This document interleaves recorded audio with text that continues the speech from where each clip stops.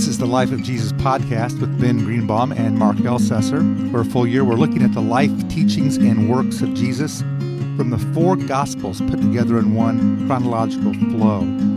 Ben, last few weeks, we've really been looking at pieces of the Sermon on the Mount, focusing first on who we are, our identity in Christ, and then secondly at what we do, dealing with some topics like anger and lust and getting even, some of those little things in life.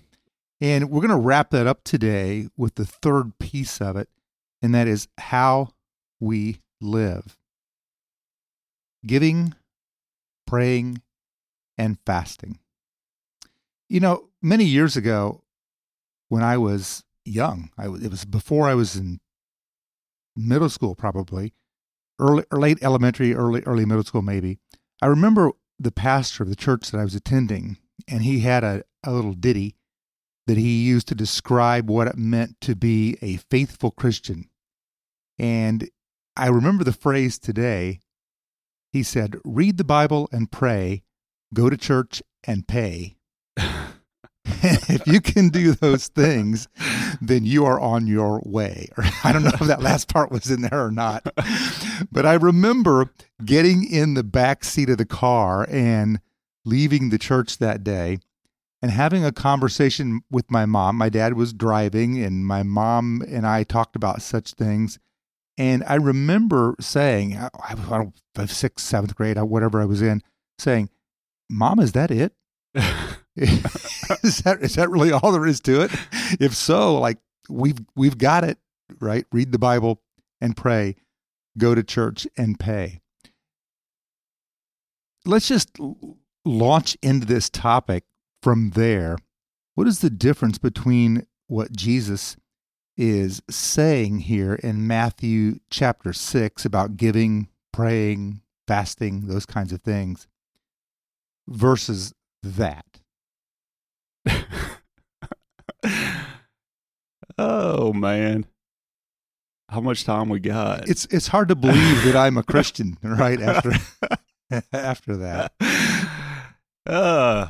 Yeah, I mean, I'm not sure how much of an expression of the heartfelt relationship with Christ was born or present in your preacher's word to you. While it does have a nice rhyme to it, I guess. I remember it. You do. You know, they always say, "What put a slogan on? A good slogan is something you can put on a shirt and then remember it forever." But I also remember like the McDonald's commercials from when I was a child too. So stuff sticks in my head. Are those different from today? Oh yeah, they're different. Okay. Yeah. Was that via TV or radio in your day? We had TVs when I was did? a child. Yeah, Okay. they existed. You and never mind. But yeah, I think the heart of what compels us to give is a response to God's redeeming grace in our life. It's just not out of obligation, but out of desire and want.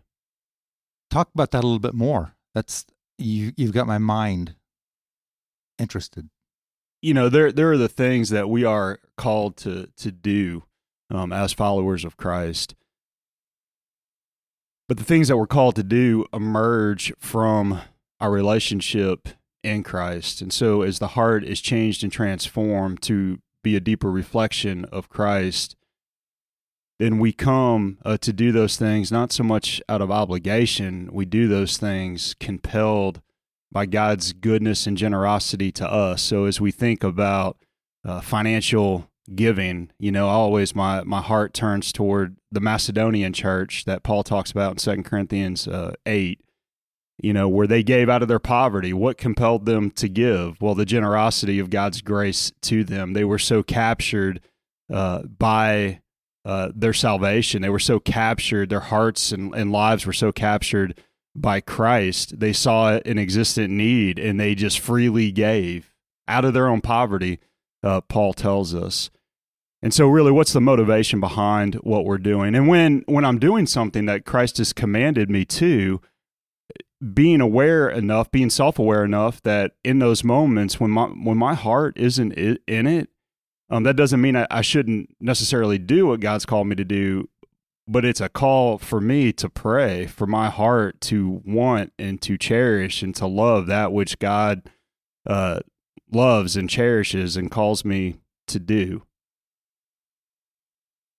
So we have to find that place between obligation or duty, moving beyond that into relationship with God, with Christ, is what I hear you saying. Because I do think that sometimes that for the modern Christian, we might look at these topics like giving, tithing, praying, going to church as obligations. They're the duties of a good Christian, a person who is going to be really seen by not just God, but maybe even the community of faith as good people.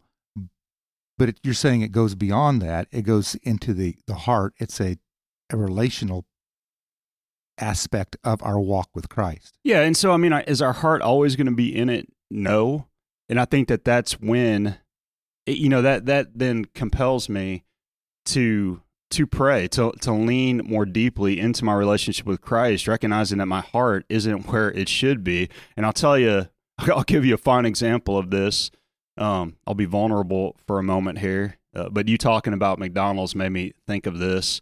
I love McDonald's coffee. There's not much that I do love from McDonald's, based upon a experience with food poisoning when I was 5. I don't really dive into McDonald's hamburgers. So McDonald's, all that Starbucks, often. you go with McDonald's coffee. Yeah, McDonald's oddly has some really good coffee. Anyway, I was in line one Sunday morning. I was in line at my local McDonald's. I was headed to church. It's like 6:00 in the morning. And the guy in front of me was noticeably still in his pajamas. His hair was all disheveled. And all I could do as I saw that car in front of me, as I'm preparing to go to church and to preach that morning, is envy that guy. And as I looked at him, I thought, man, he is going back home, bringing McDonald's to the family. He's going to sit on the couch, watch probably NFL Today as he prepares for his slate of afternoon games, probably get his fantasy football team in line in preparation for those games. And I sat there and I envied him. I don't want to say that the pandemic is your fault here, but we're shut down for several weeks, and you were leisurely watching the services from your couch like anybody else. But in looking at that guy on my way to church, and really honestly at that point wanting to go home, I mean, I was exhausted by that particular week's events, not wanting to be in service. And I'll tell you what, there was that moment where my heart was just convicted. And, I drove over to church with coffee in hand and went into, at the church I was at, we had this beautiful little chapel, and just spent time in prayer, praying for God to reinvigorate my heart, confessing that my heart was not where it needed to be. And that in that moment that I was there, I was present out of sheer obligation rather than some heartfelt desire, and praying for the Holy Spirit to move upon my heart, to nurture my heart, to soften my heart, to align my heart with God's will, God's desire, that I would in that moment even live into the joy of my calling, as I professed and spoke relative to the love of God. But that would become the reality of my heart. So in that case, you were pressing into it even though you didn't feel like it. Yeah. And the reality is there are maybe times when we don't feel like doing what are called here in the scripture acts of righteousness. Right. But we do them anyway. And the motive is to honor God. The motive, I think, is to be in relationship with God as opposed to getting credit by others seeing us. In fact, right. Matthew chapter 6 is where we are today, and the very first verse is like a summary sentence for the whole. You remember those when you had to write papers and you had to write your thesis sentence at the beginning? I think that's what this is. Be careful not to practice your righteousness in front of others to be seen by them. If you do, you will have no reward from your Father in heaven. It's a broad statement, acts of righteousness, your righteous acts in front of others.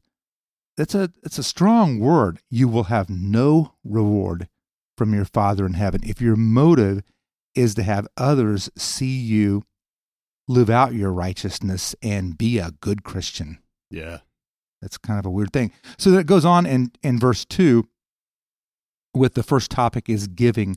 When you give to the needy, do not announce it with trumpets, as the hypocrites do in the synagogues and on the streets, to be honored by others.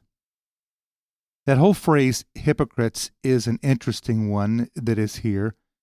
We all know that we can finish this sentence, the church is full of hypocrites. Everybody can say it with me.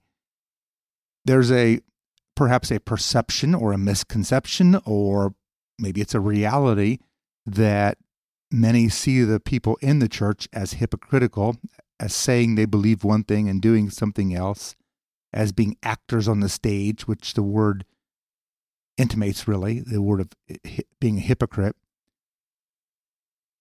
So it says that when we are in the act of giving to the needy, giving to the poor, giving to missions, giving perhaps even to the church so that the church can be involved in these activities, it's not something that we want to put up on a banner and say, look at me, look at me, look at me. It's something that we want to do in order to honor God and God alone. The scripture goes on to say, it's in verse 3, when you give to the needy, do not let your left hand know what your right hand is doing, so that your giving may be in secret. Well, obviously your left hand knows what your right hand's doing. So what's Jesus getting at here when he uses that metaphor, your left hand, right hand? What do you think he's aiming at when he says that? I think at the end of the day, he's just, our relationship with God is not to be performative. We're supposed to exist not for the sake of our own glory or to make much of ourselves in this world, but we are made to exist for the sake of God, to make much of Him in this world. And so Jesus, in this passage and in the passage to come on prayer and fasting, he's really getting to the heart of that, the motivation behind what we're doing. Am I doing this for a pat on the back? Am I doing this for the response of men and women, or am I doing this for the sake of God's glory? Yeah, because he does say exactly the same thing, really, about praying in verses 5 to 8 and fasting in verses 16 to 18. It's not a public display. Yeah. It's meant between you and your relationship with God, and that's how it's to be lived out. And if it's not, if it's for human consumption, then that's all we're going to get. We're going to get human approval or disapproval, and that will be the sum total of it. And so we'll let the listener go ahead and read on your own the ones about praying in verses 5 to 8 and fasting in verses 16 to 18. Now, fasting is not something that is practiced nearly as much as praying and giving, is it? No, it's not. And oftentimes sadly, when fasting is practiced, usually, the season of Lent is right around the corner because time flies. But a lot of times, during Lent, somebody will, end quote, give up something for Lent. And even our fasting is oftentimes for the self. I'm going to give up something. I'm going to give up chocolate for Lent in order to get in better physical health. So it's not even in the midst of our fasting, which should be done, again, for God's glory as a means to stepping into our relationship with Christ, becoming more dependent upon God. We see even the motivation oftentimes behind fasting within the modern church is often built around some vice that I have that I'm giving up for my own sake, not for the sake of Jesus Christ. So that leads to, I think, let's take a look at this section in Matthew 6:25, when Jesus is talking about worrying, because all this seems to lead one thing next to the next to the next. And in his section on worrying, he says, I tell you, do not worry about your life. Stop. Do not worry about your life. Are in your estimation, are most Christians worry-free? Is that a rhetorical question? No. But I'm not going to make you give examples. But no, we are not. We are not worry-free. Oftentimes, I find that we are constrained more by our worry, more by what might happen, rather than considering what it is to be faithful in this moment. We constantly. We're constantly sometimes constrained in our faithfulness to Christ in what God's calling us to do, because we're like, well, what's going to happen tomorrow? What's going to happen with the economy tomorrow? What's going to happen with the supply chain?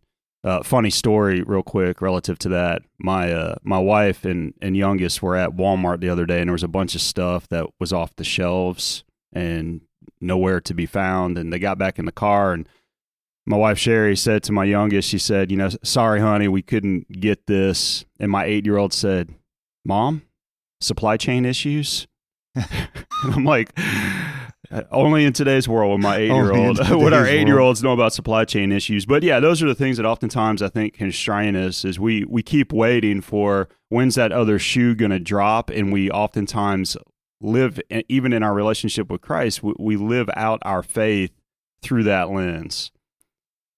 It's tough, though, because every day we put on clothes, every day we eat food, every day we drink something. In the everyday world, we get in a car, we use our mobile device, like et cetera, et cetera. So when Jesus says, don't worry about the stuff of life, it really, I think it penetrates us, because these are the everyday activities of life. This is what we do all of the time. And to simply say, okay, I'm not going to think about it. Yeah. I'm not going to worry about what I eat. I'm not going to worry about shopping. I'm not going to, is easier said perhaps than done. Sure. Well, I think Christ speaks this into us also to question again, what is it that we're pursuing in life? Is my first pursuit, by which all other pursuits flow out of, is my first pursuit, as he gets to, in verse 33, but seek first the kingdom and his righteousness, and all these things will be given to you as well. Therefore, do not worry about tomorrow, for tomorrow will worry about itself. Each day has enough trouble of its own. What am I pursuing in life? Am I constrained so much by worry? Am I constrained so much by what I have, what I don't have, what I might have? Or is the priority of my life ultimately seeking to grow in the righteousness of Christ, that I would exist for God's glory? Is that the priority of my life? And again, I think we talked about this in a previous podcast, but we see this so often in how, in our prayer life, so much of our prayer life is focused upon the things that we worry about, whether it's our health, our well-being, job status, financial issues. That's so much of what our prayer life focuses on, the material aspects of this world, rather than our prayer life focused in on growing in the love and knowledge of Jesus Christ, so that where my heart is centered on pursuing the righteousness of God, growing in the righteousness of God. Is that my heart's desire? Is that the emphasis of my life? Or is the emphasis of my life the material aspects of this world, which would constrain my life for Jesus? Yeah, so to put it in perspective for maybe you and for me as pastors, is the trajectory of our lives toward the kingdom and the righteousness of God, or toward, hey, good sermon, preacher, right? Good Bible study, teacher, good job, leader, the kudos that sometimes come with this office.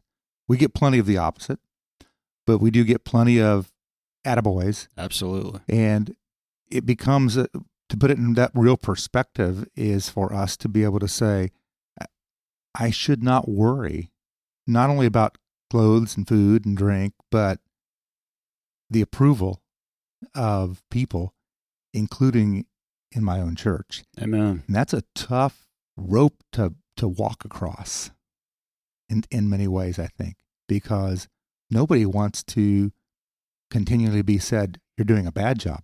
Right.